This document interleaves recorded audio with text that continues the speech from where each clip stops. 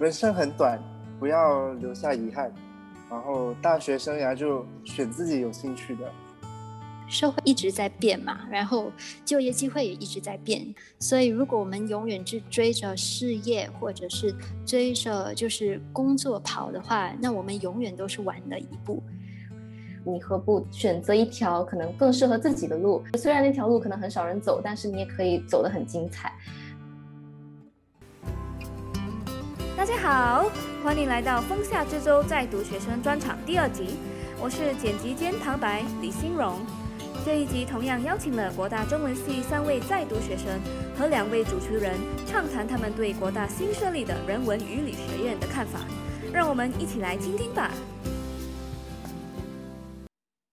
欢迎来到中文系播客风夏之舟在读学生专场，我是主持人刘晨，我是曾昭成。但我想说能够问3位同学的其实是关于在未来进来的同学，他们首先第1年就会先修这个核心课程，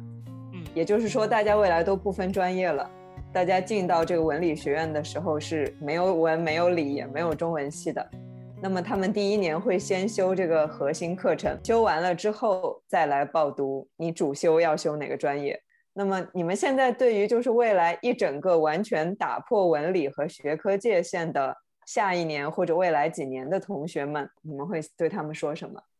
就比方说如果我是一个要进来的同学嘛，然后我觉得很迷茫，我觉得说我不知道学什么专业好，那么我如果说有仙缘遇到你们当中任何一个人，然后你会怎么跟我讲，你会怎么说服我说中文系是一个可以考虑的专业方向？其实我觉得我听到因为我也有试着说服一些朋友来上几门中文系的课，因为我觉得真的很值得，而且特别有趣。然后我听到的最普遍的顾虑呢，其实是因为他们认为自己的华语水平不够好，对，就觉得可能中文系的课程会很深奥啊，或者是他们连就是可能平常日里都不讲中文，或者都不读中文的文献啊之类的，然后就觉得如果真的要修一门课的话，其实自己会垫底之类。可是我觉得在这一方面，我想要跟听众就各位听众们说，其实这是一个担心，但是你们不用担心的太多。对，因为其实我当时也是跟你们的处境一样，我是一个2年学习期间完全没有碰到中文的一个学生，对，然后我就一开始就进来了，然后起初我的担心也和你们一样啊，就觉得可能自己一进去就是帮忙撑起那个 bell curve 的，就先垫底几年，然后再看看吧，就希望我的兴趣爱好能够帮我撑过。对，但是其实一进来之后发现，虽然会有很多地方就是需要学习，可能会需要比别人更努力一些，但是中文系呢，其实我们的这一个环境特别的包容。就我一进来的时候发现，因为系也蛮小的，所以如果你不是与其他同学已经互相认识了，就至少会有一面之缘，就一定上过课。对，然后最尴尬的是你会知道每一个面孔，但是你可能就莫名的会跟他们打招呼。对，因为就真的一直在看到同样的人，然后就有一种亲切感，而且特别友善。然后各位老师们其实也就真的特别的亲切，而且很包容，而且也给予我们很多资源来帮助我们。对，所以很多时候呢，我会跟我的其他系的一些同学分享啊，比如说我在上什么中文系的课程的时候，我会找老师们就是面谈，或者是下课之后问一些东西，然后发电邮给老师们的时候，老师们也特别亲切的回复，然后也都就觉得特别的就是幸福，因为在这样的一个环境中学习其实是特别好的，然后朋友们就会很羡慕，因为有时候可能其他系里学生比较多，老师们也不怎么就比较忙，可能也没有时间1对1的面谈，或者也没有时间的去回复一些电邮，然后就变成了学生们需要自己自习，对，然后只能求其他同学帮助，然后因为可能科系又特别大，对其他人又不太熟悉，然后有一点陌生，对，所以我觉得其实其实我们的这一个环境特别的包容。就我一进来的时候发现，因为系也蛮小的，所以如果你不是与其他同学已经互相认识了，就至少会有一面之缘，就一定上过课。对，然后最尴尬的是你会知道每一个面孔。我们的这个环境其实是特别的温暖的，而且特别像一个大家庭。对，所以除了中文系的课程中的知识特别值得的话，我觉得你也能够在一个互相照顾、一起成长的环境中学习到一种精进的精神。对，我觉得就在这一方面其实是蛮值得的。对，就撇开知识说，知识是肯定一定有收获良多的。对，然后觉得现在的社会就那么快的步伐，那么多的攀比，就我们可能需要多一点的是一种包容、温暖，不断在各个方面自我提升的学习态度。然后这种精神其实在中文系是比较容易能够培养的，而且有这么一个好的环境，其实也更容易激发你的学习热忱。对，所以这就是我的一点小小的看法。对，觉得真的很像一个大家庭，所以可能可以来修几门课，都很有趣，真的。我觉得巧轩说的很好，就像巧轩说的，可以多来试着选修中文系的课，多来上。因为其实我身边很多朋友，特别是学理科啊或者是工科的朋友，他们其实还蛮喜欢选中文系的课，因为他们觉得非常有趣。然后呢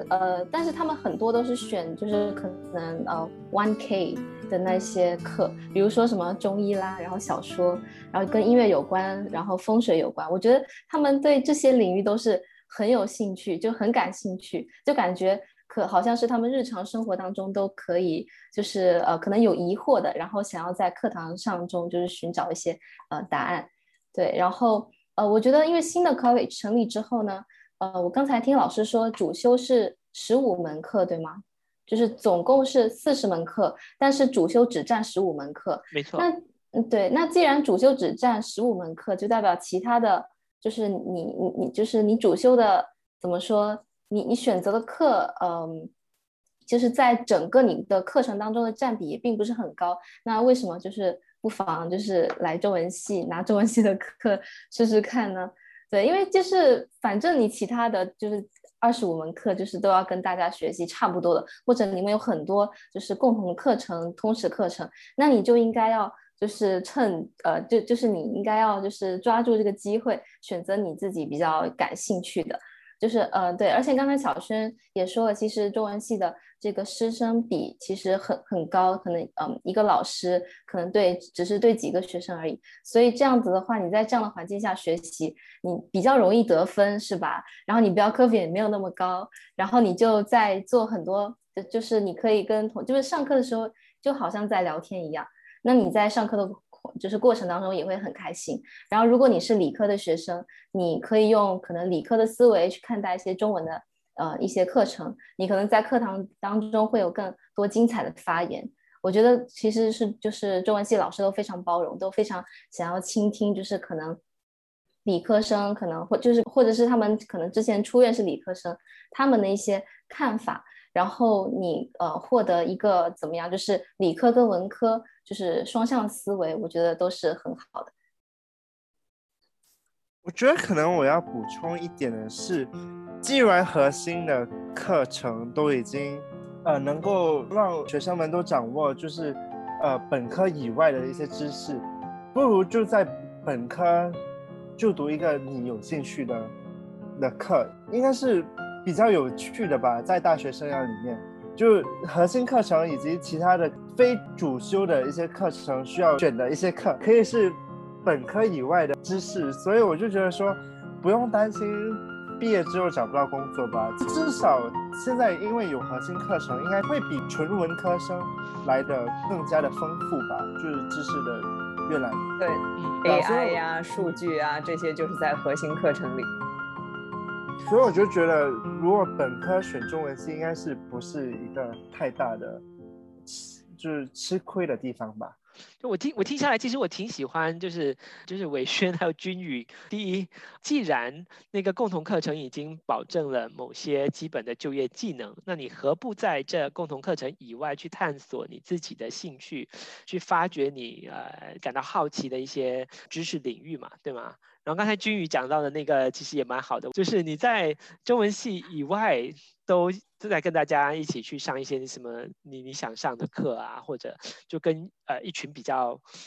多的人去上课，那何不来上一下比较不一样的比较另类的中文系的课程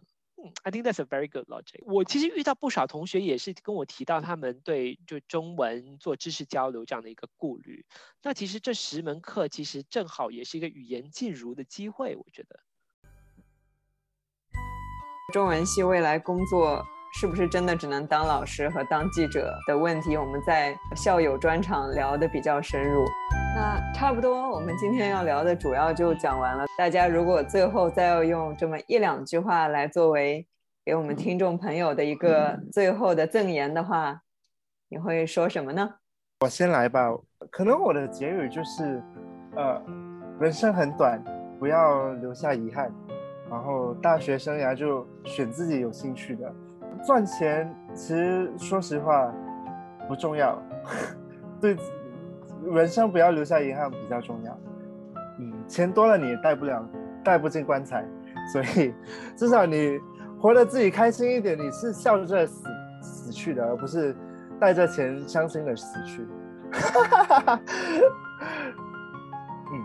好，谢谢伟轩。来，乔生。好，那我先来吧。对，我觉得最后的一句就是